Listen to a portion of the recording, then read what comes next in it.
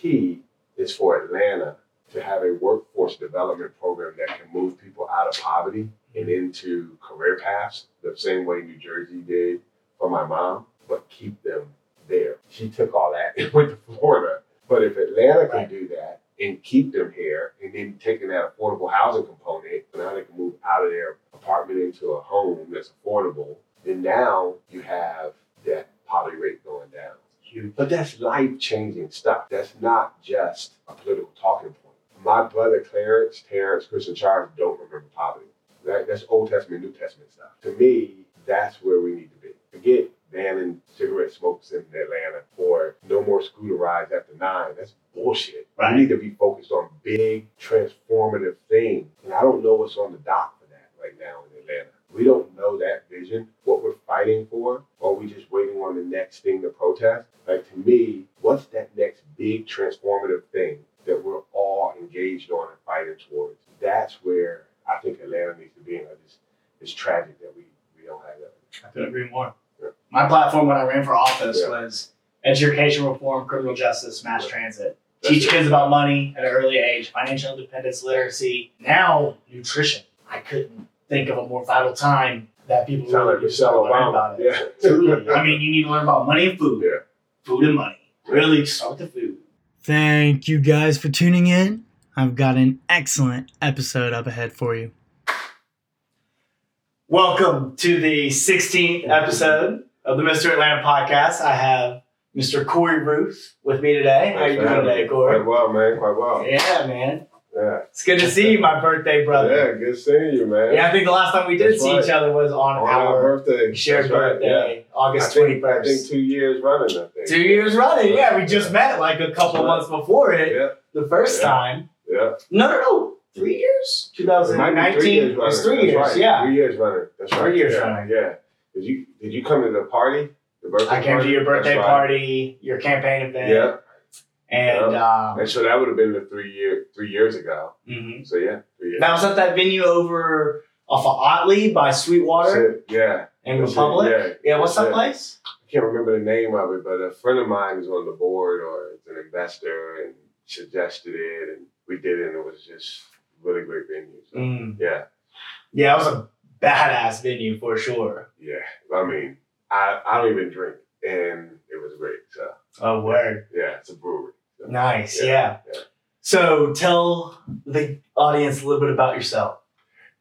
Yeah. So I'm first husband. My wife is Dr. Ruth, and she's an epidemiologist. Then, I have 3 children. My son, who's in the studio, Josiah, and I got 2 daughters, a 5-year-old and a 3-year-old. My son's 18, and I run a consulting firm. We're a boutique consulting firm. We do a lot of international work, do a lot of work with Fortune 500 companies and Global 100 companies. We do everything from, a lot of consulting firms do verticals. They specialize, very narrow specializations. We have more of a concierge approach.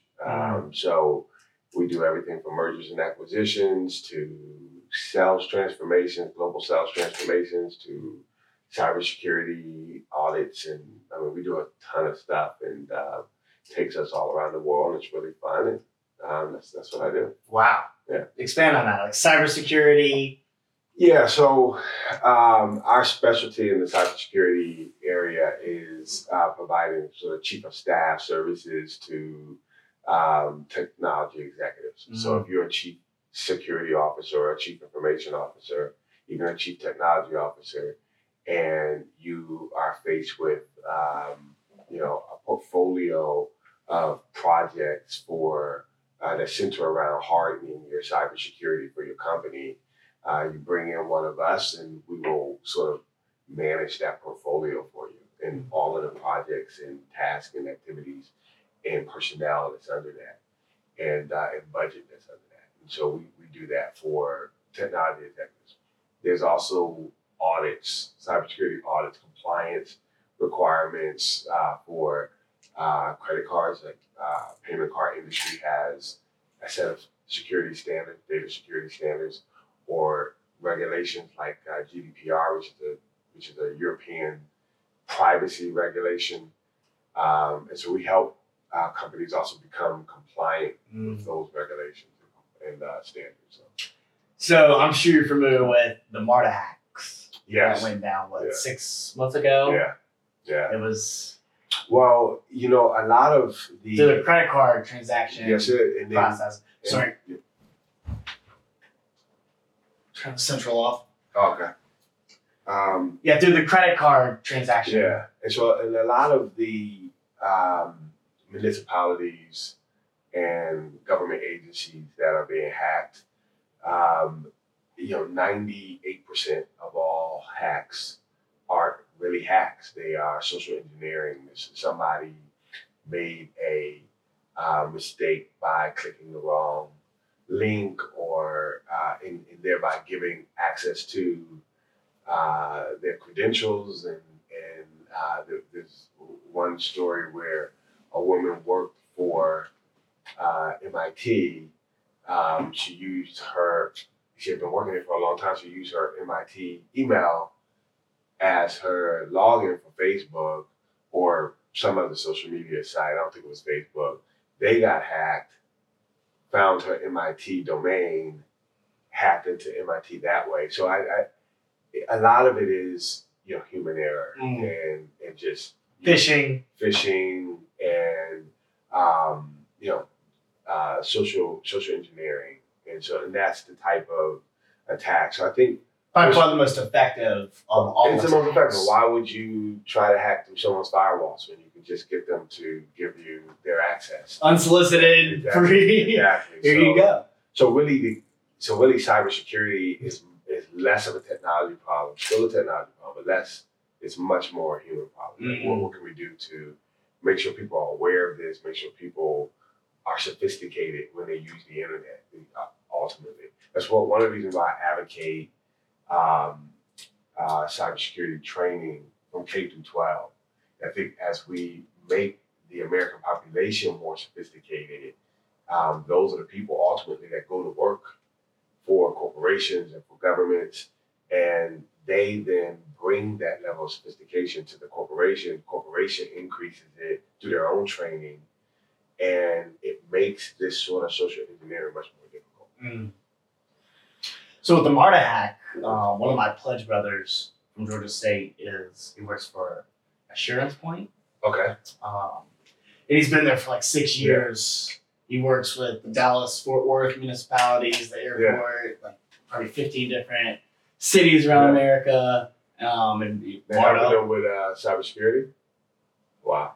And so this is public record, so I can talk about it. But he can't even come on my podcast. Wow. He can't come on here to talk about it. Wow. Yeah. He can come on here and talk about other stuff, but it's just not worth it for him. Yeah. But what I can say is basically they were hired by MARTA to go through and do stress tests. Yeah. And I'm not sure. Is this post-breach or? Pre-breach. Pre-breach. And so they went through and found some vulnerabilities between processing credit cards and the hex codes. Yeah. Storing information, and also the admin login details for MARTA were as simple as admin for the admin name, and password was MARTA 12345. Yeah. Literally. That was their password. Yeah. So that the company went through and did the stress test, and on one side it went through and messed up the whole thing. And it was all errors on the inside. And this was a year after the city of Atlanta was hacked. Yeah, the ransomware hackers for what was for nothing. What was it? $50,000? I mean, we lost $100 million. Yeah, they don't even know the true impact. It could have been juveniles, probably. Absolutely, yeah. I got a friend that hacked the CIA when he was 12. Wow. He got arrested for it too. But him and a group of kids hacked the government. And it can be done. It's usually by the youngest kids, or the ones that are the most savvy or daring. But again, like I said, most of it is social engineering anyway. So the ones that are really hacking in the way that you think of it are state actors, right? And these really sophisticated groups like Anonymous and stuff like that. But the state actors, like, you want to see a hack. You know, you look at what happened to Sony with North Korea. Like that's what happens with, you know, what could happen with the state-owned actor, or what happened when the U.S. and Israel, we don't know who, hacked Iran, and they literally used radio frequency to access their nuclear system, and they basically shut down some of their centrifuges using a hack. They turned their system into a robot essentially, and got it to turn on and turn off, and to speed up the centrifuges or slow them down or whatever they got to do, and it set them back, set Iran back in the nuclear development some period of time. So that was a really sophisticated hack. That's not what you're seeing. It's a long game hack too. Yeah, it is, but that's not what you're seeing happening most of the time when you hear about a breach on TV, whether it's Marta or City of Atlanta. You know, you're not seeing this type of sophistication. You're seeing when the DNC got hacked, or Hillary's emails got hacked. I mean, this is somebody clicked on a Bank of America phishing email, and it gave access, and that's how they got in. So this is stuff that we have to fix in terms of our human behavior. I agree. I love that. How do you feel about Cambridge Analytica? Well, you know, what I think about this is I think about Cambridge Analytica from a social media perspective, and how our data is being collected by, say, the Facebooks of the world, and you know, what are they doing with that data? How are they protecting that data? And when you know that so much of these hacks are happening through social media, like, we're putting all of our information in the hands of people who, like the young lady at MIT, may be using her job email as her username for some personal thing. Do you know how many data points they collected on Americans? I don't. The way I see it, Have you seen The Great Hack? I did not. Okay, No. so it's been on Netflix for a little bit. Yeah. I started. I'm sure you know about Facebook getting fined $1 billion and all that. Yeah, but the way I see it is, they got 5.5 thousand data points. Yeah, but all of your data points hand delivered for half of America. But already, all of that's already out there. And the way I see it. Well, they did surveys. They did phishing surveys. Yeah. They got people to fill out these really long. Yeah. I saw it. I started to do it. I remember. I was like, why did? I saw like my friends reposting and stuff, and I was like, is this really gonna? Fuck that. I'm out. Like, man, nothing. And I feel like I've been like that for probably 5 years. Yeah, just like, not trusting. No, question everything, anything on the internet. If it's trying to get all this data that it already has, then it's something fishy. Yeah. Well, we did a assessment for a client in Mexico, and what we found is that there's a culture there that is, not trusting of the internet. And by that, I mean, putting information on the internet the way we do, we're very trusting. This site looks credible. Let me plug in. Or I want this piece of information, or I want to access this content, or whatever it is. And you want that bad enough that when it pops up the form, you're willing to plug your information in to gain access to it. So in the U.S., we're very, trusting of that kind of stuff. Whereas, in Mexico, what we found during that assessment was that they were very averse to that. And talk about credit cards. While we were down there, we found that, they don't even hand their credit cards to the server, and the server walk away the way we do here. The server brings the POS system, the point of sale system, and they finalize it right there. So I think we need a cultural change, and we need to take cybersecurity very seriously. I think part of it is government, but I think it's more education than, you know, a new cybersecurity company that has a great new model. And I say that as someone who is a reseller of cybersecurity technology. But if a corporation hired someone to run cybersecurity, a chief security officer, information security officer, and they came in and said, here's my great plan. I'm going to do very rigid training for everyone. It's just not sexy enough. I think the board wants to hear that you're bringing in user behavior analytics or something like that, and that will make them feel more comfortable. But the reality is you just need to make sure when you get hired, you think about your first job, you get hired at like a shoe store or, you know. I was at a grocery store. Perfect. What's the first day? It's sitting in the manager's office watching a video about leakage, you know, people stealing, people dropping and breaking things, and basically the not taking tips. The message, My pleasure. I'll take your groceries out. That's the weirdest thing about Publix is you gotta walk into their car and then not say like take this money. Shoot, I took the money, man, dude. And then I left that Publix to get a job at Publix anymore. No.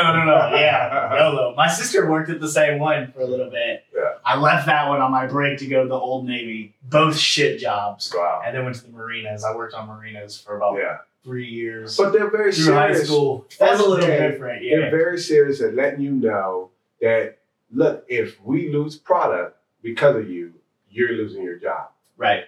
But on the cybersecurity side, we don't send that same message to employees that there needs to be training and there also needs to be real rigid enforcement. Like people need to know if I do something stupid that can compromise data, I can lose my job. And I'm not saying everyone needs to lose their job because the phishing techniques are very sophisticated and get the best of us. Okay. But there needs to be a level of accountability there. Absolutely. Yeah.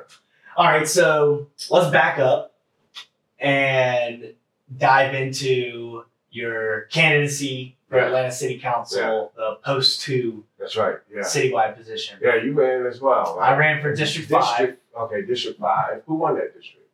Nadalyn Mosby Archibong, Esquire, she was 20-year incumbent. Yeah. Okay. All right. And she had a number of people running against her.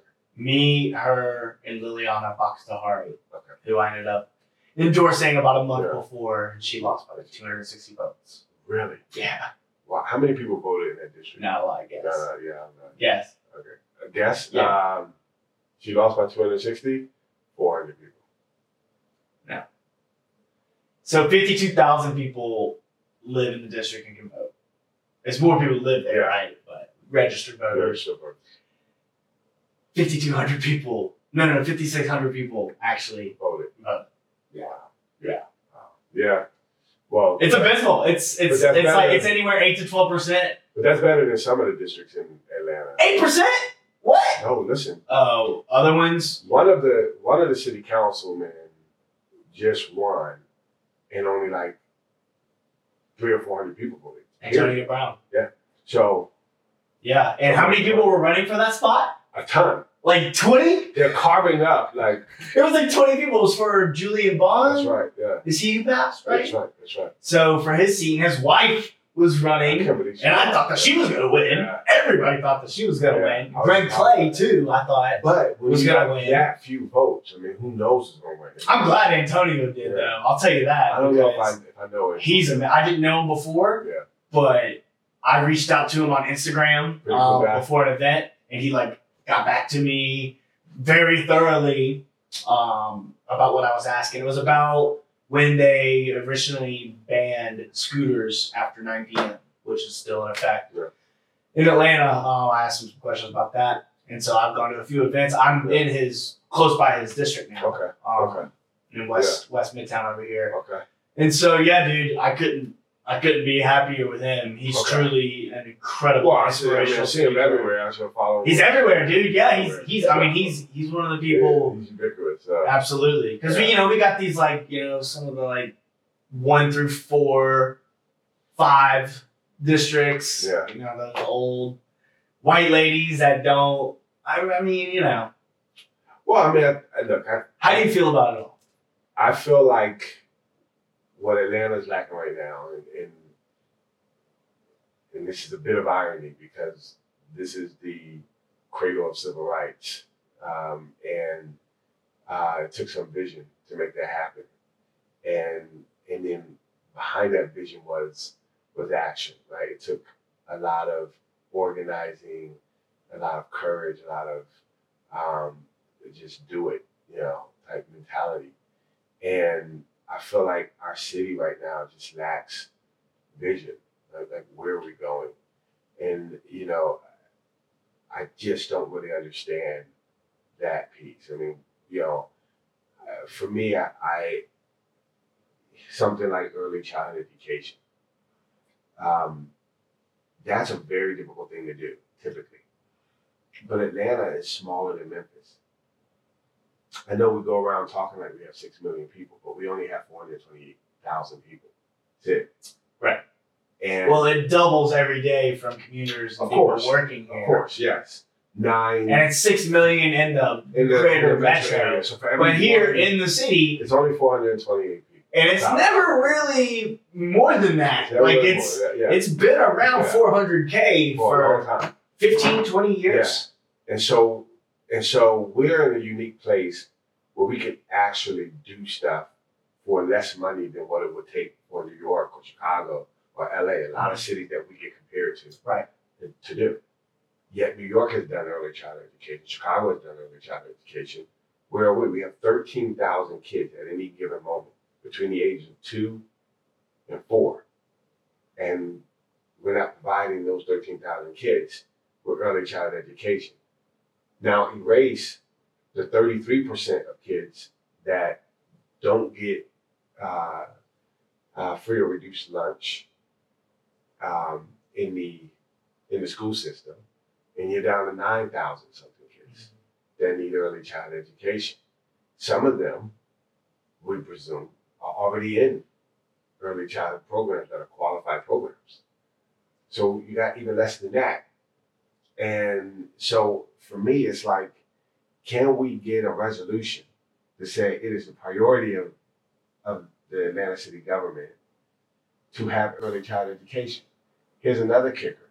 1,400 kids are already getting early childhood education paid for by the state of Georgia through the lottery system, and executed by the Atlanta Public Schools. So now those are 4-year-olds. So now you say, gosh, can we go to Brian Kemp, whose first campaign ever he ran on early childhood education? Can we go and sit down with Brian Kemp, Governor Brian Kemp, and say, hey, you guys are already investing, I think, $7 million. Can you increase that?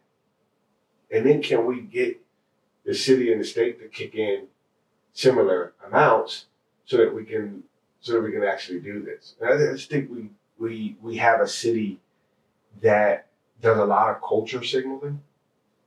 So they like to, protest, or, they like to,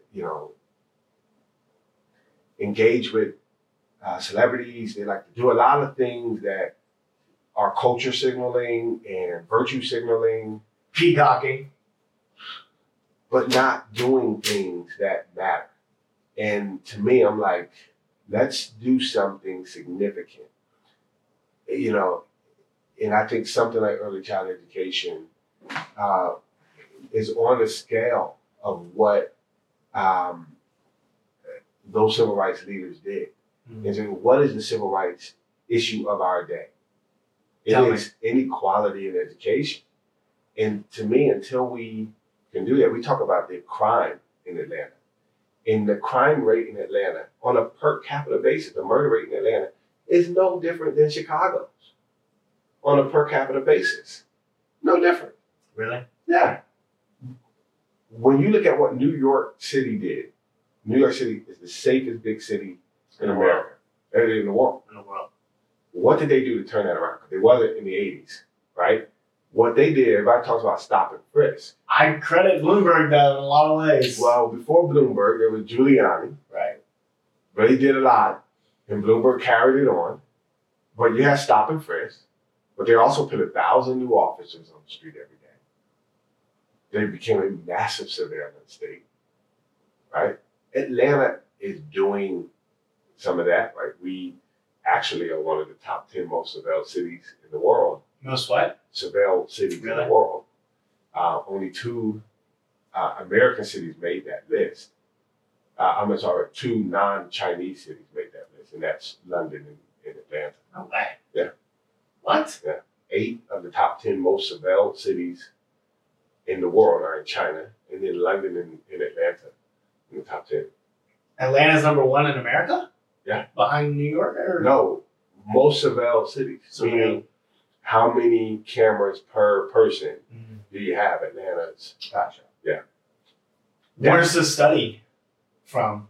I don't know where it's from. I'll get it over to you. What? What that does, I'm actually a supporter of that. Now, what that does I'm not against it. is we need. We're already posting it we're already ourselves, posting you know? But If they really want to find you, they're going to go to your social media account. that's it, yeah. And we got- That's and we got what to the have- investigators do in it. Now, I'm not a fan of like. I think there's a step too far, like facial recognition. We got to make these cameras smart. There's certain things you have to do. You just can't have cameras, right?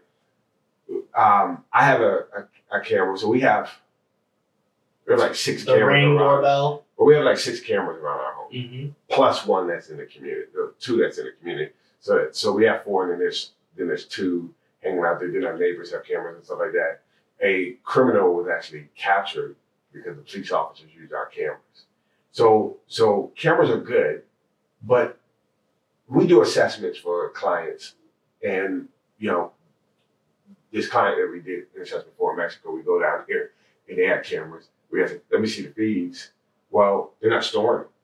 So just having cameras, they'll work. But if you have a level of storage, data retention, logging, right, alerts, so the cameras are alerting you when certain behavior is happening, or you have like tag readers that can read a tag, that's important because typically when someone breaks into your home, they drive there in a stolen car.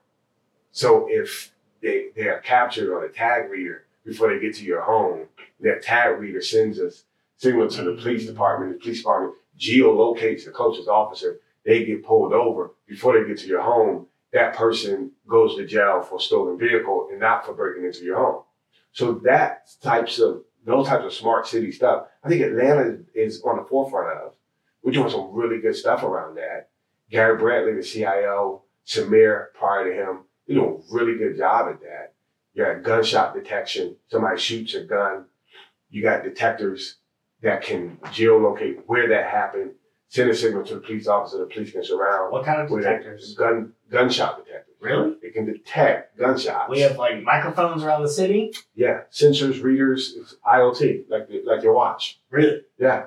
And so this is, sort of the components of a safe city that I think we need to have in order to get crime down. Mm-hmm. But that final component that New York did that we haven't done is early childhood education. And what we know is when you put a child through early childhood education, they're less likely to be committing crimes when they become teenagers.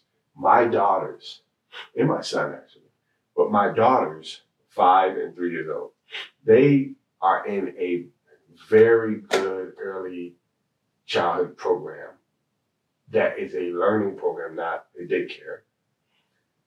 They'll be there from 2 years old to 3 years old, 3 years old to 4 years old, 4 years old to 5 years old, and then they go to kindergarten. And they are going to be competing with kids, mostly on the south side of town, whose first day in school will be kindergarten. You already 3 years behind my daughter. Already. 3 years. Plus my daughter has parents who have advanced degrees. They have a brother in high school. They have, they've been in a really good early childhood education program. So the amount of words they speak, their comprehension level, their ability to capture reading and writing, all that stuff is going to be out of the roof. Now, that kid on the South Side in a room with my daughter, and at some point, that young girl is going to say, I'm not on her level, and I'm never going to catch her. And when that calculation happens, that's when they start exploring alternatives to the path that we're all trying to get them on. And so when you want to break that, you don't want them to feel at some point that I'm never going to catch these kids. Mm-hmm. And so we have to get serious about early childhood education in the city of Atlanta, or we can keep, virtue signaling and culture signaling, which is great for Instagram, but not so great for the kids on the South Side of town. One more thing about that.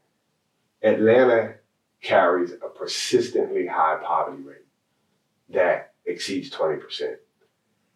Even when we had influx of people to our city, the poverty rate is still above 20%. So we need a city council that is going to say poverty's at 24% in Atlanta. In the next 4 years, we want to get that down to 23%, 22%, or 21%, or 20%, right? I thought it was in the 30s. Each of those, it could have gone there during the Great Recession. Who knows? I mean, it always goes up and comes down, but typically we're right around 20%. It's not just the South Side. The West Side is one of the most abysmal Sure. educational centers in the city. I started mentoring at Grove Park Elementary in 2008. Yeah. My freshman year at Georgia State. Yeah. Because we got extra credit. Yeah. We went through a whole letter grade. But it's really bad. And it's terrible, yeah. I was like one of 3 or 4 guys. Yeah. Out of 100 people, all girls pretty much. But you're talking about But yeah, Grove Park. And every single Friday in that lunchroom, there was a fist fight. Really? Elementary school children, Corey. You had kindergartners literally ducking each other. Yeah. I was with the 3rd, 4th, and 5th grade, freshman, sophomore, junior year, and it was just, and with X3 Foundation, we go out there to the John Lewis Invictus Academy. X3. Mm-hmm. Which is a whole nother story. And it's a whole nother story. Yeah. And they have this. He got ripped. But, I lost a lot of weight. And you'd think that the John Lewis Invictus Academy would be a grand, amazing school, but it's still one of the worst in the city. Yeah. It's suffering still from the cheating scandal 8 years ago, and it's awful. Yeah. Like, you got 8th graders that can't read. They're literally illiterate. And they still get passed. No child left behind. One of the worst things that ever happened in Georgia. So what was your platform running for office? It's kind of nerdy, but early childhood education was a big one. That's number 1, I'm sure. But the other one was that the city of Atlanta is one of only like 3 cities in America that actually have a population that's less than 25% of the metropolitan population. In fact, ours is like 9% of the overall metropolitan. 25 to 6 million. That's right. So for every 1 person that lives in Atlanta, 9 people come into Atlanta to access our resources. So the people like me that live in here and after a decade have to have this extra burden. That's it. Sorry to interrupt, but I feel very passionately about it. That's it. Well, and you got these out of county motherfuckers in Cobb and in Gwinnett and wherever coming in, and they get paved roads and the best schools, lights, officers, trash cans. Yeah. We don't get any of that. Yeah. And then what's funny? And we pay for it for them to have it down here. What's funny is they come in, they're like, you talk to somebody, they're like, I hate Atlanta traffic. Atlanta traffic sucks. Where do you live? Alpharetta. So you hate Alpharetta traffic. You don't hate Atlanta traffic. Absolutely. So when you don't live in Atlanta, you live in Alpharetta. You drive into Atlanta and you hate that drive. Right. So moving to Atlanta. So I love it over here in West Midtown. It's like reverse commuting to kind of everything. Exactly. At all times, drive out of the city, you're driving against traffic, and you see all the guys coming into the traffic from the suburbs. Yeah. It's nice. It's great. I've lived off of Peachtree most of my life, and coming over here, up 75, down, you get up to 400 or 85 real easy. Get a 20 easy. I have to take the highway, go to Marietta or North Side. I can take Howell Mill. Yeah. I can't believe. I mean, I guess West Midtown wasn't. I was going to ask you about this area. What's the Berkeley Park? Yeah.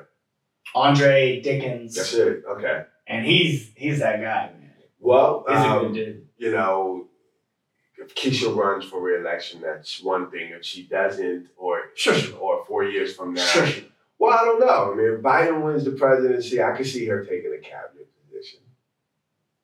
Biden's not gonna.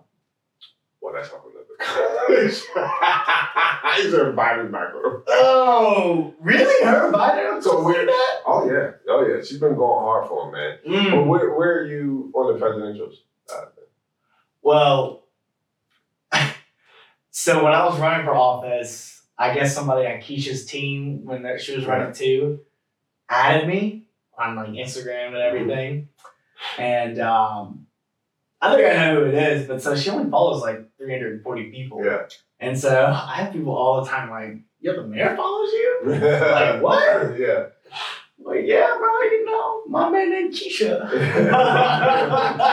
Even though I voted for Mary Norwood, my mentor and one of my main donors was big with her. Okay.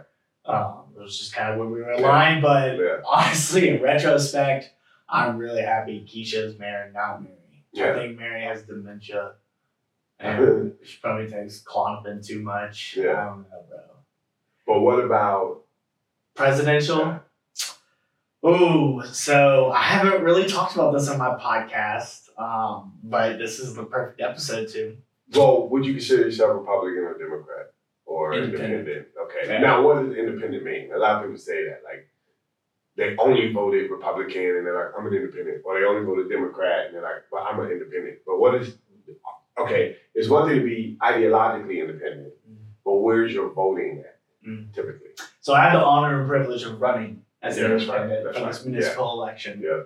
which is awesome because I get to just right from the jump. That's it. You know? Who you want to be. That's it. But 88% of my district and like 75%, maybe 80 Democrat. of Atlanta is Democrat. That's right. Yeah. So if you don't have morals that align with that and values, you're not going to win. Yeah. And you might as well not run. Well, you could. Well, I think you ran as an independent, but I think the American party structure, you got two parties. It's disgusting. It's the worst in the world. And well, actually, I think we need a third party. I think we need no parties. I think we need 4 parties. 4? Why? So, because ultimately, no matter where you are in the world, no matter how many parties are in the country, if you we got 24 parties in our country, we got 50 parties in our country. Don't matter. At the end of the day, 2 people are going to win. They're going to have to consolidate from those people. So you end up with 2 parties anyway. So it doesn't really matter. So what the founders said, the founders did not determine that. Like, we have more than 2 parties in the U.S. We just have 2 major parties. The founders were concerned about factions. And so they felt like people would be too partisan with parties. So some of the founders didn't even want that to happen. Like, everybody wanted independent. But it doesn't even matter if everybody ran as an independent. Ultimately, you're going to get down to 2 parties. You're going to get down to 2 people who are the top vote getters. And in order to gain the power over the government, they're going to have to coalesce everybody else. Yeah, and you're going to end up with 2 parties. Just like a primary. Just like a primary. So what we have in the U.S. are 2 massive parties. And the objective of a party is to win elections. The Democrats and the Republicans have no values. Democrats were anti-gay marriage before 2012. Hillary Clinton was, when it came to abortions, I just want them to be safe and rare. Like, this is the Democratic Party. Democratic Party. But when it's popular, when they think they can pull that coalition together to win, that's their job. Is this person's running for this office as a Democrat, we're going to find groups of people that we can bring together who disagree on a lot of different issues, but we're going to find a thread that can weave them together into a coalition that can win an election. That's all a party exists to do. That's why I don't put a lot of stocks in parties. So you're a Republican, you're a Democrat, I'm a Republican. Who the fuck cares? At the end of the day, we just found two mechanisms that can weave together groups of people to help us win elections. That's it. If you want to know where I stand, you're probably going to have to listen to this podcast or Google me. I like it. Or YouTube. You can't look at freaking Donald Trump and say, this must be what Corey believes. Because we got people in the Republican Party that's as liberal as anybody in the Democratic Party. And there's people in the Democratic Party as conservative as anybody in the Republican Party. You just made the point. 85% of the residents, or at least the voting population in Atlanta, is Democrat. You don't think there's some people out there who are Republican that ran as Democrats so they can win an election? Of course. Of course. And you don't think that's happening? There's 52,000 local governments in America. You don't think that's happening all over America? So you don't think there's people who ideologically are further right that are Democrats or ideologically further left? When Gillibrand from New York replaced Hillary Clinton as the New York senator, she was from upstate New York. She was pro-Second Amendment. She was anti-gay marriage, right? She was I don't even want to talk about pro-life. But I'm just saying, it's so none of that matters. I don't fuck with any of them. None of that matters on a political side, which party you go with. What matters is what the individual believes. That's all it boils down to. And if you really want to be a sophisticated political, right, as a citizen, and you want to like really learn how to navigate democracy, you're going to really get down at saying, what does this person believe? Because I can't look at their party. I don't suspect that Donald Trump is really a Republican, but he ran as a Republican. I don't suspect Bloomberg is really a Democrat. He's been every party. Yeah. He's literally been every party. Ran in all three. So to me, you asked me why I think we need four. So here's why. When Donald Trump and Hillary Clinton ran, everybody was afraid Bernie Sanders might run as an independent. Don't do that because you're going to throw the election to Donald Trump. You'll split the Democratic vote. But what would have happened if Bernie Sanders had run as a Democrat and Mitt Romney had run as a Republican? Now you got two Republicans and two Democrats. They each split votes. Then you got a situation where the two highest vote getters will win. And no one can say you split the vote and gave the advantage to the other side. So we don't need three parties. We need an even group. I like that. So that's why I said we need four. I think the American system wouldn't work as well because we don't have a parliamentary system. So it wouldn't work as well with like 26 parties, prominent parties. But four, I think we could work. And I think you saw the real effect of that in this last election. Right. Like if a Mitt Romney. All right, so I have one more question on the national level and I want to go to local. Yeah. So with the impeachment, it's probably happening right now. Yeah. This weekend, the House is going to vote on it and it's going to pass. Then it's going to go to the Senate and it's going to fail. Yep. He's going to get impeached but still be in office and have the opportunity to be able to run again with no real oversight. That's what Adam Schiff said on Stephen Colbert 2 nights ago. It's pretty much what the consensus is across the board. Well, he will have oversight So because we have a separation of powers. So the problem, but he's not letting any of the executive branch testify, claiming he has that authority. And then, Right. and then the Congress, if they don't like that, can take that to the courts. That's what the courts are there for, to referee between the other co-equal branches of power. He's a co-equal branch. He doesn't have to listen to Congress. I know they think he does, Right. but they don't. And guess what? When Obama was in office and they subpoenaed his attorney general, he did not go. And that's just how it works. And if you don't like it, go to the Supreme Court. And if they think it's worth it, they'll bring it up for review, and we'll have a groundbreaking constitutional decision from the Supreme Court. Until then, That's not going to happen because. kick bricks. Right. It's a co-equal branch. Somebody just died, right? A Supreme Court justice. Refilling? Yeah. Or did they just step down? No. So you're talking about where he put, someone died, Scalia, and then they backfilled him. But so you're suggesting that the Supreme Court he was a slanted. Democratic voter. No, he was Republican, actually. So you're saying that the Supreme Court is more conservative than... It's got to be, yeah. Yeah, but that historically, on the big decisions, hasn't mattered. Really? And when you look at the Supreme Court and you say, which people on the Supreme Court, we know where 3 of them are going to go. We know where 4 of them are going to go. We know where another 4 of them are going to go.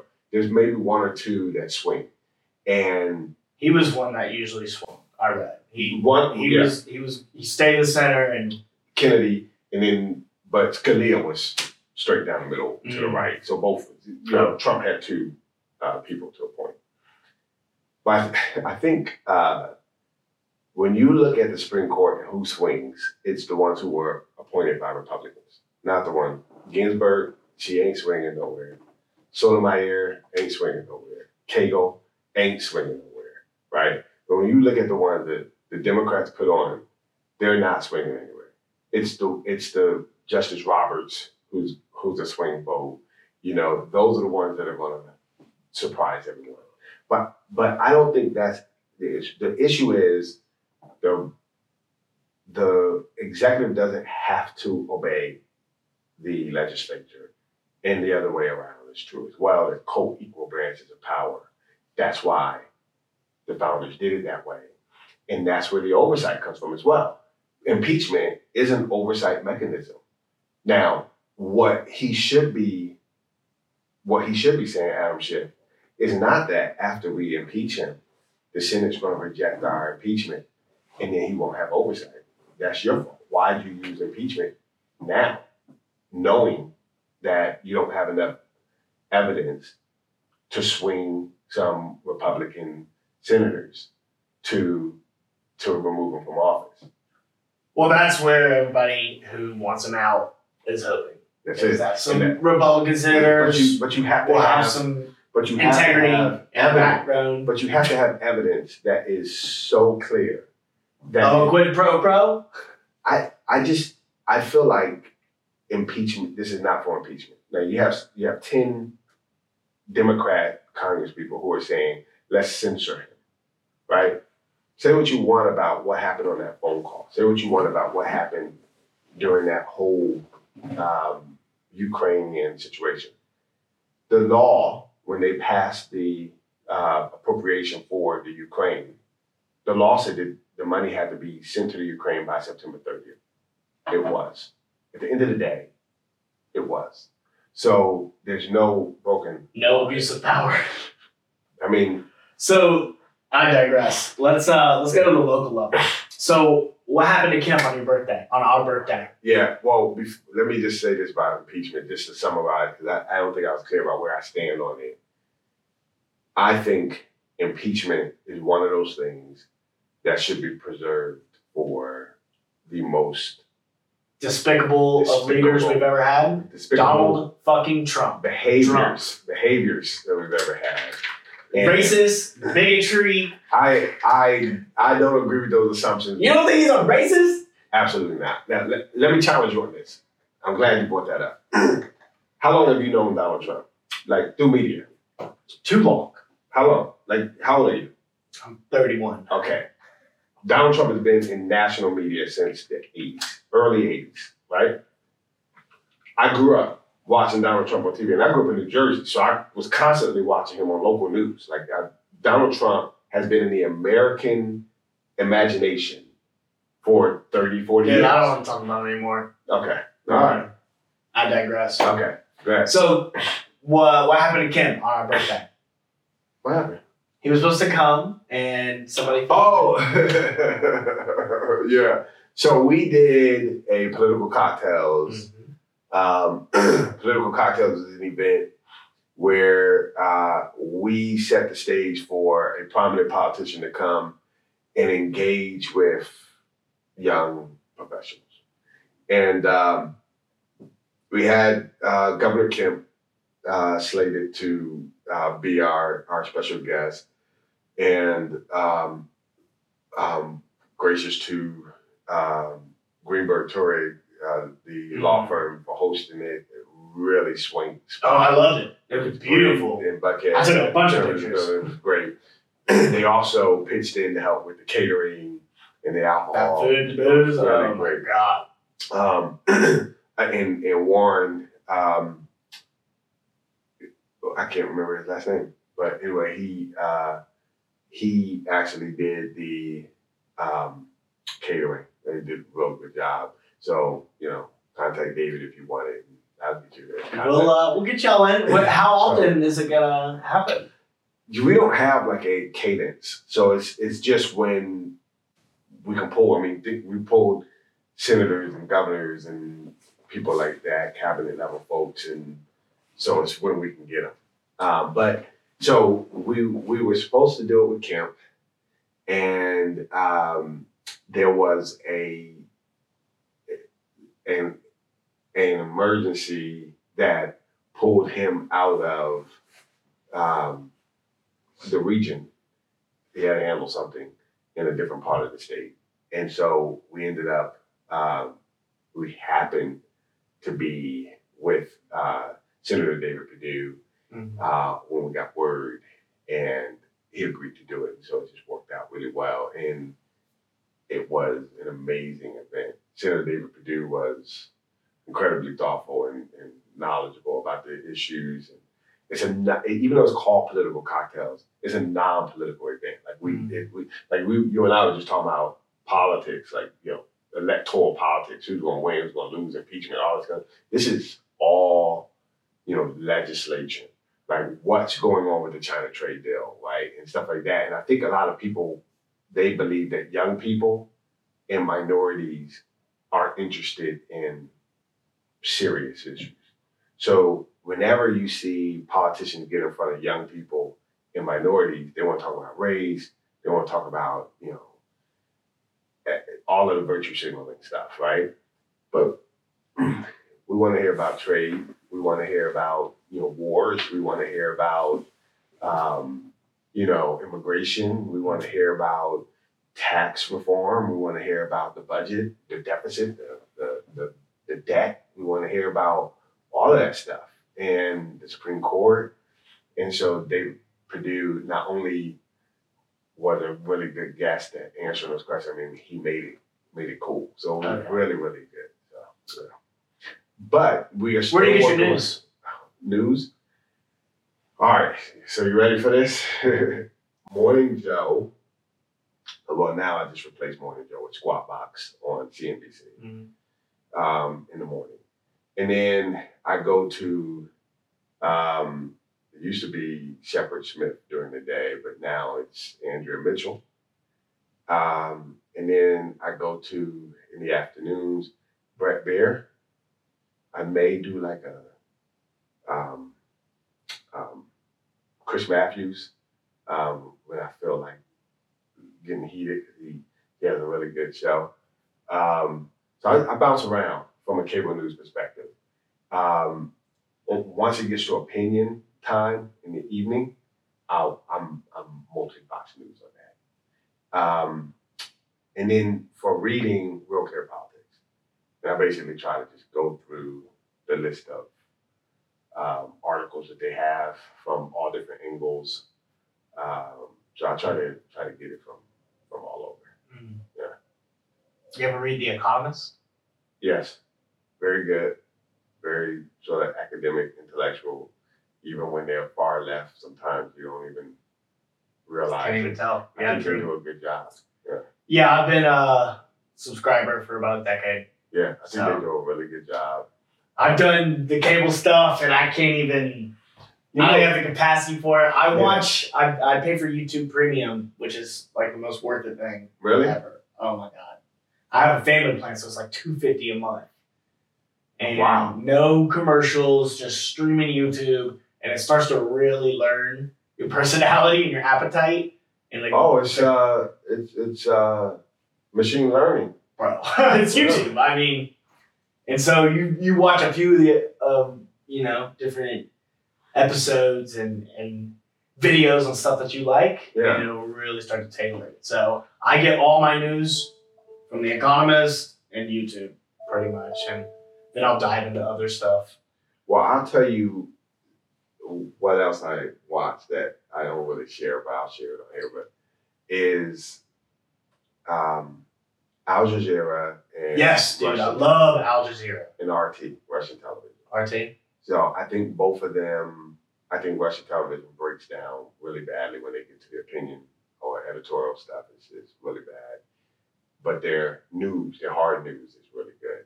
Al Jazeera is really good.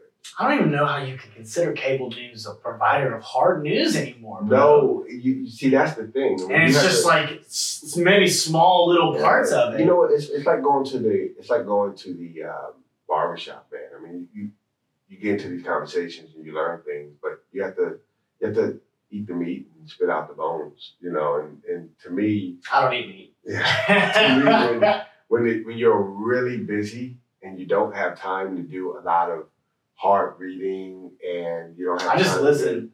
to me, you listen to what's going on, and like I said, you have to eat the meat and spit out the bone. Like for instance, I will listen to, say, the IG report came out, Mm-hmm. and I watched that on Fox, and you get a perspective, and then you flip and turn to CNN. I got the perspective, I see what y'all saying. Then you flip and turn to CNN, turn to MSNBC, see what they're saying. But I'm gonna tell you the best hard news is CNBC. And I thought you were gonna say like NPR, No. WABE, man, NPR is, I know everybody the knows Georgia Gang. the Georgia. I saw you, so like I said, I stay on YouTube. If there's some important shit that goes down, I usually see it. Yeah. And all about the local stuff. I listen to Rose Scott, A Yeah. Closer Look Like Crazy. I think that's one of the best. Yeah, If you really care about Atlanta, that's on NPR. it's NPR. It's an additional station through Yeah. NPR. If you really care about what's happening locally, then that's That's it. it. Okay. But yeah, so I was just scrolling through YouTube a few weeks ago, and I've been asking you to come on the podcast Yeah. for like 2 months, Yeah. maybe longer than that. Sorry about And I was like, this motherfucker's on TV, and, because they take the Yeah. syndication. And I was like, okay, screenshot it, threw it up, and I think it had just happened, like the night Wow. before. Wow. And I was looking at it in the morning. Because YouTube, like I'm telling you, man, it's on I it. gotta check it out, man. I gotta check it out. And I gotta actually You need to put free alerts trial for your name. Like, subscription. I actually got a free I got trial. alerts for my name up, right? Oh, yeah? Like Google Okay. alerts, YouTube alerts. But I got a Google alert, but I didn't know. Yeah. Okay. I gotta check that out. Josiah gotta help me out with that. He's in it. Yeah. So I think in terms of news, how we consume news, man, it's so important, man, because I think everybody is kind of like they have their certain news that they receive. I think the other important thing, when I came out of high school, I wanted to be a theologian. Why? I wanted to be Cornel West. I wanted to be a public intellectual. And What happened with that? yeah, money. I sold my soul to the devil. So, but what I liked about that is I learned how not to trust my sources. And so for me, I feel like too many people trust their sources. And then the second thing is too many people are too rigid on what they believe. Like you should come to every debate with the concept, and this is a theological concept, a Christian theological concept, is that sin is so pervasive in our lives, no matter who we are, so pervasive in our lives that it affects every part of you, including your thinking. So there's something that you believe that is flawed. And if you come to the debate, come to the argument, knowing that, then what's your goal? My goal in this debate, in this exchange, is truth and clarity. That's it. Understand what you're saying. Be clarity on what you're saying, and make sure you're clear about what I'm saying. And then with the goal of obtaining truth. And I spent 3 years debating a guy and changed my religion. 3 years debating the same issue. Every time we saw each other, knocked down, dragged out, argument about theology. And then after 3 years, I had moved away from what I believe to what he believed. Wow. And so to me, people who are Republican or Democrat their whole life are people who are playing team sports, right? Or they are people who are not very deep thinkers, one or the other. And my encouragement is, if you don't make your money in politics, don't play team sports. And if you don't play team sports, be a thinker. You should not be in the same party your whole life, because you went from living with your parents to living on your own, to being in college, to getting married, to having kids, to getting older, to retiring. So the policies of one party is not going to help you all the way through. At some point, you should be like, right now, I'm in college, or I'm a young professional and I have college debt. Maybe the Democrat platform on college debt, that's the most significant thing in my life right now, is better for me. But then when you get married and you have kids, you might say, this Republican family tax credit over here and this, that might make sense for me. So, and then what you're doing at the national level might be different than state and local level. So you may be voting Republican nationally because it makes sense for you as a family man. But then locally, you're like Keisha Lance Bottoms. So it just, to me, we have to be, just like we're talking about cybersecurity, much more sophisticated as a population. And where we are in America today, say with Donald Trump, is really not a sophisticated nation. It's that simple. Obama, Bush, Clinton, they all could have been better presidents than they were if the public demanded more of them than playing a saxophone on Arsenio Hall.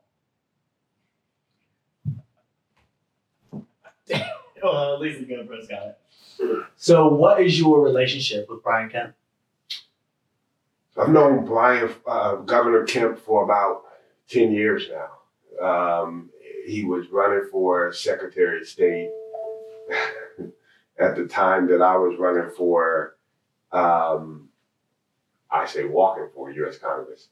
Because I just got sick of yelling at the TV, and I just ran for office. And so I said I was walking for Congress, but he was running for U.S. Senate, and we would be at events together. And ended up kind of building a relationship. After he won, I lost. We started doing some work together, bringing him to different groups, kind of like the kernel of political cocktails. Okay. But Brian was the first one to do that. Nice. And we did that a couple of times together. And and it just kind of grew from there. So it's interesting you asked it, because I totally forgot about that. So I'll let him know. So it'd be like, you were the first one that I did this with. And then when we bring him, it's like, now you're governor and you're at political cocktail. So yeah. So he has been an interesting person. I will focus on forward, the future. Okay. And his capacity to be able to alter the narrative and his position in that to best benefit his political future, especially being wise with Georgia becoming such a purple state. A few of the things in that are his views on marijuana. Okay.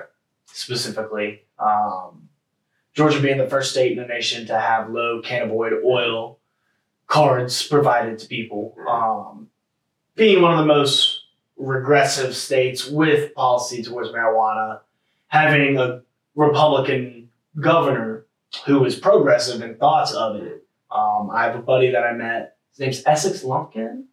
He's been in the political scene for a while. He's like 35, 40. He is on an initiative right now. Basically, Kemp told him and his crew that if they were to get 50,000 people registered for low cannabinoid cards, that he would start passing legislation for the legalization. Do you know anything about that? I do not. I can say that there's some very sympathetic people on the Republican side in the legislature around legalization of marijuana. I think it's very early and people are trying to be cautious. They don't want to rush into anything. Want to make sure that they are evaluating the places that have already legalized it. What's the effect on, driver safety? What's the effect on grades and test scores? What's the effect on, just healthcare in general and crime and all these kind of stuff? And a lot of that seems, if you're somebody who smokes marijuana recreationally, a lot of that seems crazy because you're like, I'm not a bad person. I don't do this. I don't get into car accidents. But as a government, you want your government to be, mindful of all of that. So they're trying. I appreciate that, but you can look at a lot of states that aren't having that problem. Do you know Congressman David Clark? Yes. So. Yeah, he was. I met David at your event. Yeah. Talking about he's a state legislator. Isn't he a congressman, representative? He's a representative at the state level, not at the federal level. So. Gotcha. Yeah, so they're called representative, not congressman. Okay, got you. Yeah. So Rep. Clark is very pro marijuana, and so I called him like a year ago, and when some of the stuff was first starting to go through, I think the decriminalization in the city of Atlanta was a big thing. I was like, yo, man, how can I help? Yeah. And one of the things he said is to keep awareness up about the medicinal side. That's it. Because a lot of these states are legalizing it medicinally and then recreationally, and the money from the rec side is coming through so largely that they're taking a second seat for the medicinal true positive effects. Yeah. So what do you think Georgia's future is with that? I definitely think the future of the U.S. is legal marijuana use for recreation as well. And I think Georgia is going to be on the, early adopter, not early adopter, but they'll be one of among the first track that goes full in on that. Mm. Even though we're, historically Republican, slow to adapt state. You look at Governor Nathan Deal with criminal justice reform. So for marijuana use, the folks that are in jail for marijuana use, the non-violent criminals, their sentencing guidelines and stuff have drastically changed. City of Atlanta, with the decriminalization. What I wanted to make sure is that as we're doing this, we're reminding people, users, and people who sell that decriminalization means that you get a lesser penalty.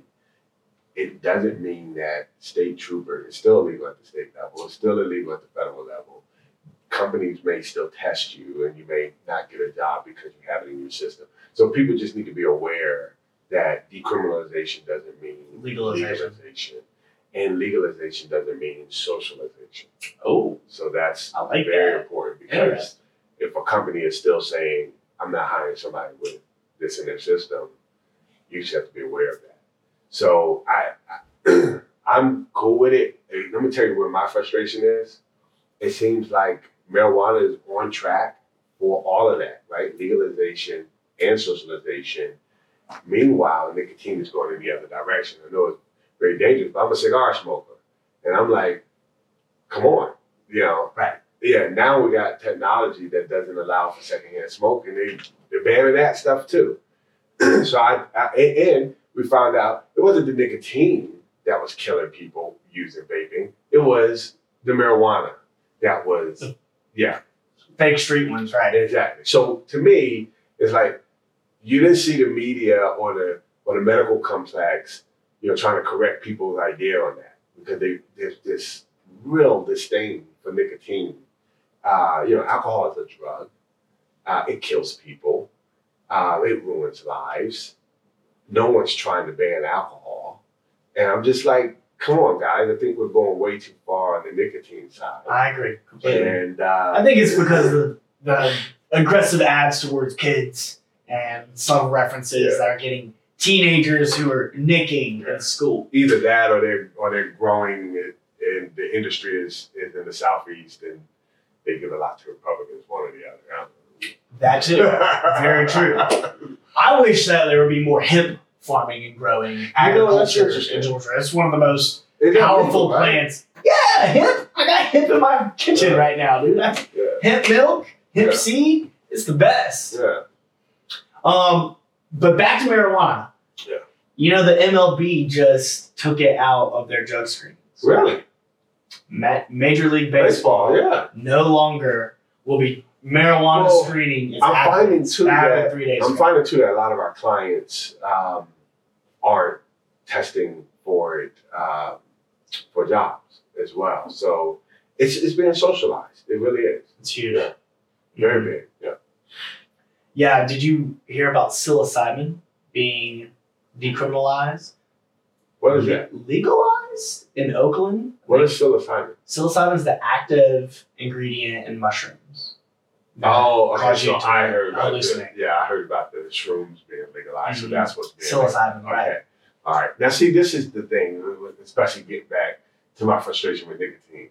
So I'm like, so wait, we're bringing Nicotine illegal, mushrooms become illegal, right? Mushrooms illegal? Shrooms? I think it should pretty much all be legal. Honestly, I'm more of that step Are you back, like, let's legalize the legalize marijuana? prostitution. No, Heroin? like that. Like prostitution would probably be safer if it was legal in America. Well, I know that I've lived in Spain, in Korea, they have the red light district. and seen it, Yeah. and seen how much more safe it is, and the lack of real problems with it. I think human trafficking would slow down. I think that rape and so many terrible things would not be as bad. I mean, it's legal in some parts of It's legal in America. some parts. I cycled across America in college, What does that and mean? I rode a You rode bicycle a bicycle across America? from San Fran to DC. For Jesus kids with Christ, how long did it take? 2 months. Yeah, bro. Go ahead, man. Jesus. I know, yeah. I did it at 19 and then 21. How long did it take to get to a state? And I know they're different sizes, but like on average, like So Nevada weeks, I guess? Nevada was like 9 days. Texas was 11. Most states were like 3 to 5. Cali was like 6 or 7. And how often are you riding? 85 miles a day on average. 3 teams of 35. Yeah. We split up the country and we would So kind you of wasn't zigzag. obviously you wasn't by yourself, but so you had like a team of people that were riding. Oh yeah. And y'all had it mapped out. You knew where you were stopping. Mm-hmm. You stayed at hotels and stuff like that on the way there. Friendship, or we would stay at like YMCA's, Civic Center, Hostels, wherever stuff like that. they would let us stay for free, pretty much. Okay. It's usually like a gym, something Yeah. like that.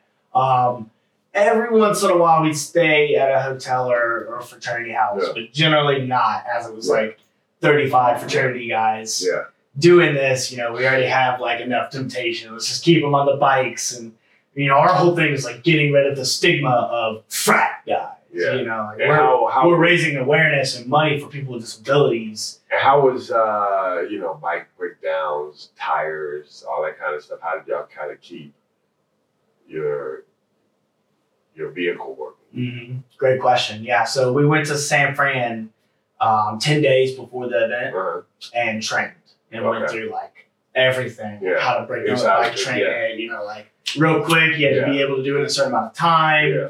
And so the first time I did it, I bought my bike like a week before. Wow. I, Wow. So you really, I was doing spin class and kickboxing and running and swimming and all these different things just to get in shape. Yeah. But the actual development of callus Yeah. on my butt and just getting in bicycle. Wait. So talk about that.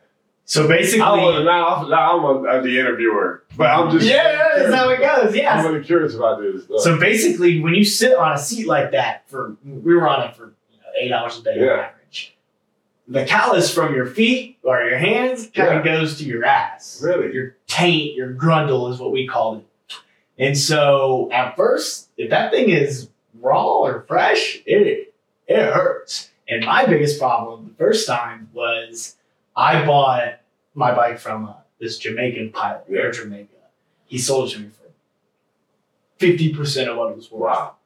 And it came with an extra pad in the center of the seat. Yeah. When you're supposed to have a slip, no pad. So your fallopian tubes can breathe. Yeah. So I got this thing called Sleepy Pee-Pee, which is basically you can't feel your penis. And I have it for like 2 days when we're in Cali. And Did you cut it out? Cut the thing out? Cut my dick off? No. The extra pad? So I had to get a new saddle, new seat. Okay. But I was 19, I couldn't feel my penis. I'm literally like, what is happening to me? So I reached out to an older guy in the team, and he's like, dude. Wait, this happened while you were... Yeah, dude, like in the first few days, Wow. because like if you don't have the right gear, you're screwed. Yeah. And I didn't. So I like immediately, as soon as I found out I wouldn't change the seat, got my feeling back, Wow. I actually ended up being one of the fastest cyclists on the team. Yeah. But yeah, it was probably the most physically. Did anybody quit along the way? Mhm. I'm sure. Yeah, they just like, that's... I mean, we had I'm people. flying the rest of the way. If some people quit like that day, right? Like I can't finish this ride, like state. right, Yeah. So if that happened, then you weren't allowed to ride into the city. Like every time we got to a city, we'd have like a police escort. We had 7 crew vans that had our stuff. That's what I was gonna say. Yeah, did you have any vehicles? It was 7 crew members, 28 cyclists on each of the 3 routes. And so they would, our route was already mapped out. It was like 20 years. I did the 19th and 21st anniversary. So we knew we were So they going. always do this. Yeah. But every year you have to go through and retrace your route yeah, to make sure that construction, new new roads, and just all that everything, stuff. Yeah. all the stuff. Yeah. And so we were logistically pretty sound with it, but it was the most mentally enduring thing I've ever done, for sure. I'm sure. And once you wanted to have that last 1 mile ride in where, we reached over 10 million people. Wow. Through like direct contact with media. And that was like 8 years ago. Yeah. That's probably more now. So you got like tens of thousands of people lining up. That was before like smartphones really. Yeah, I had the first iPhone the first time I did it. So yeah. And so you were really discouraged. Y'all wasn't like, bro, not too much. I had like a regular waterproof, Sony Panasonic. On your steering. I had a mount, put on there. It was so bouncy. Yeah. I just had a really good waterproof camera, so I did get a lot of really good pictures, and that was like the best thing about it. Just goof it off, not just riding to ride and get there fast. Like get off the bike, take some pictures, enjoy the moment. We got to see some of the. That's the reason I love Atlanta so much, because I've seen America. I literally rode a bike across it and seen twice. Yeah. 38 of the states. Yeah. Atlanta, I think, has the most opportunity of any city I've ever been in my life. Yeah. America or domestic. I was talking to my brother. He's from New York City, and he and his wife was always, New York. And I said, Atlanta is smaller than Memphis, but we're always compared to New York. And so, we bat above our average, man. We're like a real, you talk about a city, just imagine Memphis with the busiest airport in the world. How many people does Memphis have? Memphis has like 456,000 or something like that. So they're just bigger than Atlanta is. You know, we're smaller than Memphis. We're smaller than Charlotte. We're smaller than Jacksonville. You know, but none of those cities, they can't touch Atlanta. You know, the second largest concentration of Fortune 500 companies anywhere in the country outside of New York City. Like, I tell companies, foreign companies that are looking to go to market in the U.S., go to Atlanta. And I'm not just saying that because that's my city. But if you want to engage large Fortune 500 companies, and you want to do it with the least amount of noise, you want to come to Atlanta. You want to get those same companies in New York, you won't even get in the door. You won't get past the lobby. So it's not Connecticut anymore, like Hartford and those little places Atlanta, and little loopholes. Atlanta, you know, you got the Coca-Colas and the Home Depots and the SunTrust and the NCRs and the New York Stock Exchange. Every exchange goes through Sandy Springs. That's it. Yeah, you got. I mean, you know, something like 70-something. Who bought them? Intercontinental Exchange. I actually interviewed the CEO. Kelly Loeffler. Yeah. What's her husband's name? Jeff Sprucker. Yeah. That's when I met Rodney Mims Cook. You know him? Rodney Mims Cook Jr. Man, he's the owner of the Millennium Gate Museum. That Orchatitis. Oh yeah. That's how I met him. Yeah. Okay. That's who I met. Like a lot of these people. Yeah. I was working for a media company in college, and we did this build out, or filming of the build out of Mims Park in Vine City. Awesome. Wow. One of the ways that I got to see how impoverished West Atlanta is. Yeah. Early on. Yeah. And you know, I think we really need a poverty strategy that doesn't rely on subsidizing and trying to make their lives more comfortable, but focuses on moving them out of poverty. You know, my mom, my grandmother got her GED when she was 50 years old. Oh yeah.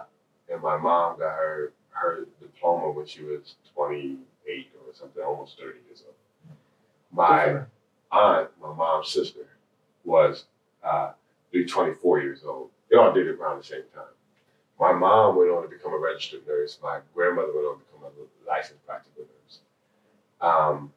And what that meant is a family that was in poverty went from poverty to middle class because of that. Education. And now what happened is we moved from New Jersey, where she did this, to Florida to have a home built. So now the key is for Atlanta to have a workforce development program that can move people out of poverty and into career paths, the same way New Jersey did for my mom, but keep them there, right? Because she took all that and went to Florida. But if Atlanta can do that and keep them here, and then taking that affordable housing component can keep them here, so now they can move out of their apartment into a home that's affordable, then now you have that poverty rate going down. But that's life-changing stuff, right? That's not just, a political talking point. You know, my brothers who are younger than me, the brother closest to me is 5 years younger than me, and then 1 year younger than him is another brother. That's Clarence and Terrence, and then Chris and Charles are 1 year younger than them, right? How many siblings? 6? Yeah. You're one of 7? I'm one of 6. One of 6? On that side, and then I have 2 sisters from another father. Oh, wow. Yeah. So, but my brother Clarence, Terrence, Chris, and Charles don't remember poverty. That's Old Testament, New Testament stuff, right? So to me, that's where we need to be, right? Forget banning cigarette smokes in Atlanta or no more scooter rides after 9. That's bullshit. Right. We need to be focused on big, transformative things. And I don't know what's on the dock for that right now in Atlanta. And I think if we don't know that vision, what we're fighting for, or we just waiting on the next thing to protest, like to me, what's that next big transformative thing that we're all engaged on and fighting towards? That's where I think Atlanta needs to be. And it's tragic that we don't have that. I couldn't agree more. Yeah. My platform when I ran for office was education reform, criminal justice, mass transit. teach kids about money at an early age, financial independence, literacy, and now nutrition, actually. Yeah. I couldn't think of a more vital time that people Sound really like need to start Michelle learning Obama. about it. Yeah. Truly. I mean, you need to learn about money and food. Yeah. Food and money. Really start with the food. That's what you're going to build off of. Because I didn't know shit about it until about a year ago. Wow. So yeah, I'd say that those are really important. I love how much you talked about the ECEs. Yeah. So how often do you take MARTA? Or I take MARTA when? I don't. Don't. My son does. Nice. Takes MARTA. I don't. I drive. Yeah. And I believe we need mass transit. I believe we need comprehensive mass transit. But I don't believe we need it as an alternative to cars. That's where I disagree. Mm-hmm. Not with you, but whoever. I don't believe that.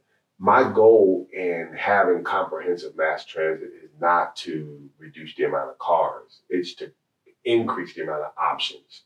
So if I'm going somewhere like to the basketball game, the Hawks game, I want to be able to say, I can drive there or I can park at Lindbergh and catch the train into the day. That's an option. Or I can Uber. That's an option. I can ride my bike. That's another option. Right? Do we have the bike lanes and is it safe? We don't. I'm just saying. Did you read about Keisha buying 2 Escalades last week with cop car money? I did. $190,000. Yeah. 200 grand. And she takes 100 cop cars off the road. But I don't have a problem. I knew when we ran. Just like Yassine Reed did. 3 years Literally ago. the same thing that he did. We ran 3 years ago. I knew we probably needed. Hey, look, let me tell you what I want to see. I want to see the Atlanta mayor have a mayor's mansion, right?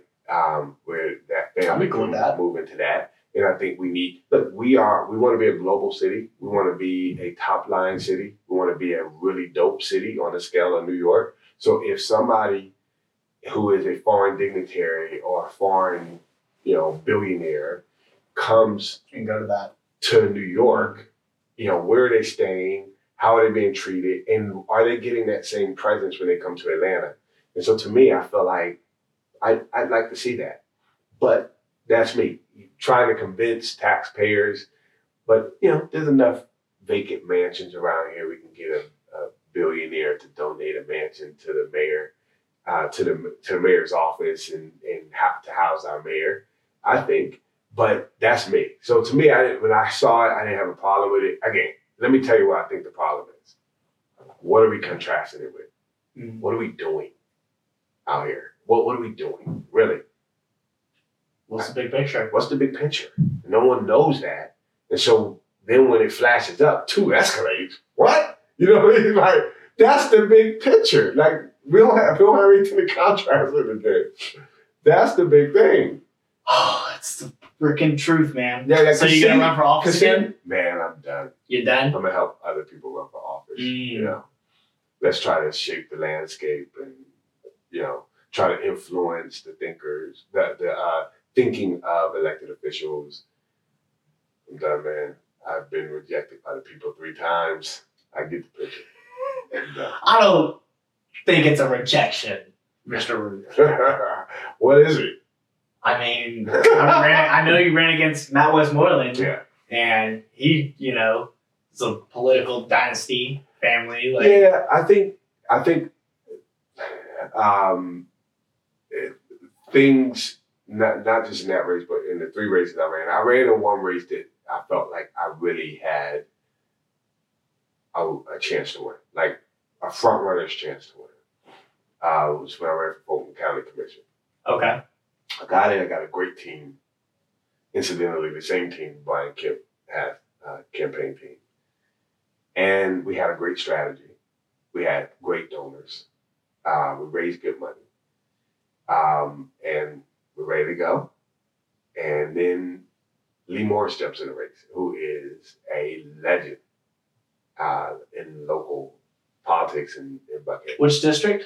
District 4, 4? Fulton County. Is that Natalie's?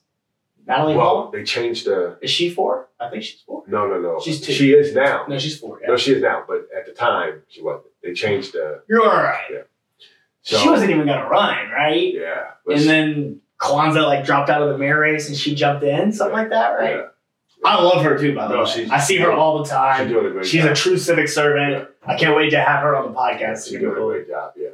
So I feel like Lee got that race. Lee, I mean, I would be talking to people. I be making phone calls. We talk to people, and they would be like, "Oh my God, I am definitely voting for you." Who's your opponent? Lee Moore. Lee Moore's. Lee put street lights on our street. I mean, like, he deserved to win, but no one expected him to get into the race. We thought he was retired. So to me, I don't think it was a rejection, all of them. I think the city council race was a long shot. We needed basically to play the best game we ever played, and we needed Matt to fumble the ball a few times. Right. And then running for Congress, I didn't even run for Congress. I was for Congress. I mean, I don't even count that as a race. That was my foray into politics. That's how I learned the Atlanta political scene. I guess I kind of could have did it another way, but what it did for me is it gave elected officials and serious political influencers in the Atlanta area and in Georgia in general a chance to see me on the stump.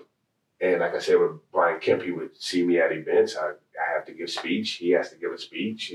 When you run for office, you're all just candidates. It doesn't matter. Get that stump speech ready. Yeah. So see me on debate. They're like, okay, this guy has political talent, and so I built a political network based off of just people saying, I think he has a future in politics. So I think we, along the way, gained a lot. Excellent. Yeah. All right, so list these in order of your favorite. Braves, Hawks, Falcons, United. Falcons. Tremendously disappointed. Incidentally, my wife and I watched, I was big Falcons fans, and we were watching the Falcons when Calvin Ridley was a rookie, and instantly big Calvin Ridley fans. So one day, my nanny comes home and says, comes to the house and says, Atlanta Falcons is moving into the neighborhood. It turns out to be Calvin Ridley. Way. So he lives like 3 houses down from me now. That's the coolest thing. We're like kids watching him drive in and out of the neighborhood, Oh, there he is! So it's unfortunate that he... So Falcons first. So Falcons first. And then I would say the Hawks. I'm a season ticket holder there. I'm also... I saw you up there. Yeah. I didn't buy them. I tried out and won. Really? And yeah, for the 6th. You got to do the big heads, which I tried to get for my campaign, by the way. Oh, yeah, dude. Those are good. Braves Falcons, versus United. I've never been to a United game. It seems like it's bananas. Lit. Bananas.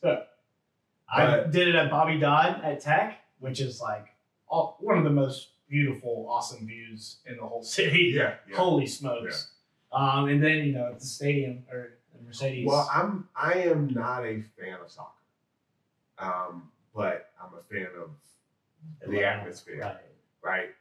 I'll go with the Braves over the United, but the United still have to sell me. Now, I will give you a secret. Let's hear it. When we ran for city council, I found some market research that the Atlanta United did, how they came up with their name. And so I took that as my theme, United Atlanta. So because of the market research behind it, I was trying to figure out what's the message that Atlanta wants to hear. And it was like all this market research, like, well, there it is. People want Atlanta to be united. And initially, I picked Atlanta, period, United, period. My lawyers was like, no. Like, do you want to get a cease and desist from freaking Arthur Blank in the middle of a campaign? It's like, probably not. So he flipped them and just said United Atlanta. So, but that's the... that's solid. Yeah. Where'd you get that market research? It was in... it was online, and it was published by, like, some newspaper. Published. Because more than just Atlanta has it. So there's a couple of, within the soccer, Major League Soccer, there's a couple of cities that have that name, United. Like Right, Minnesota United or something like that. Whatever. A few of them, New York. So who do I need to have on next? Who would you recommend?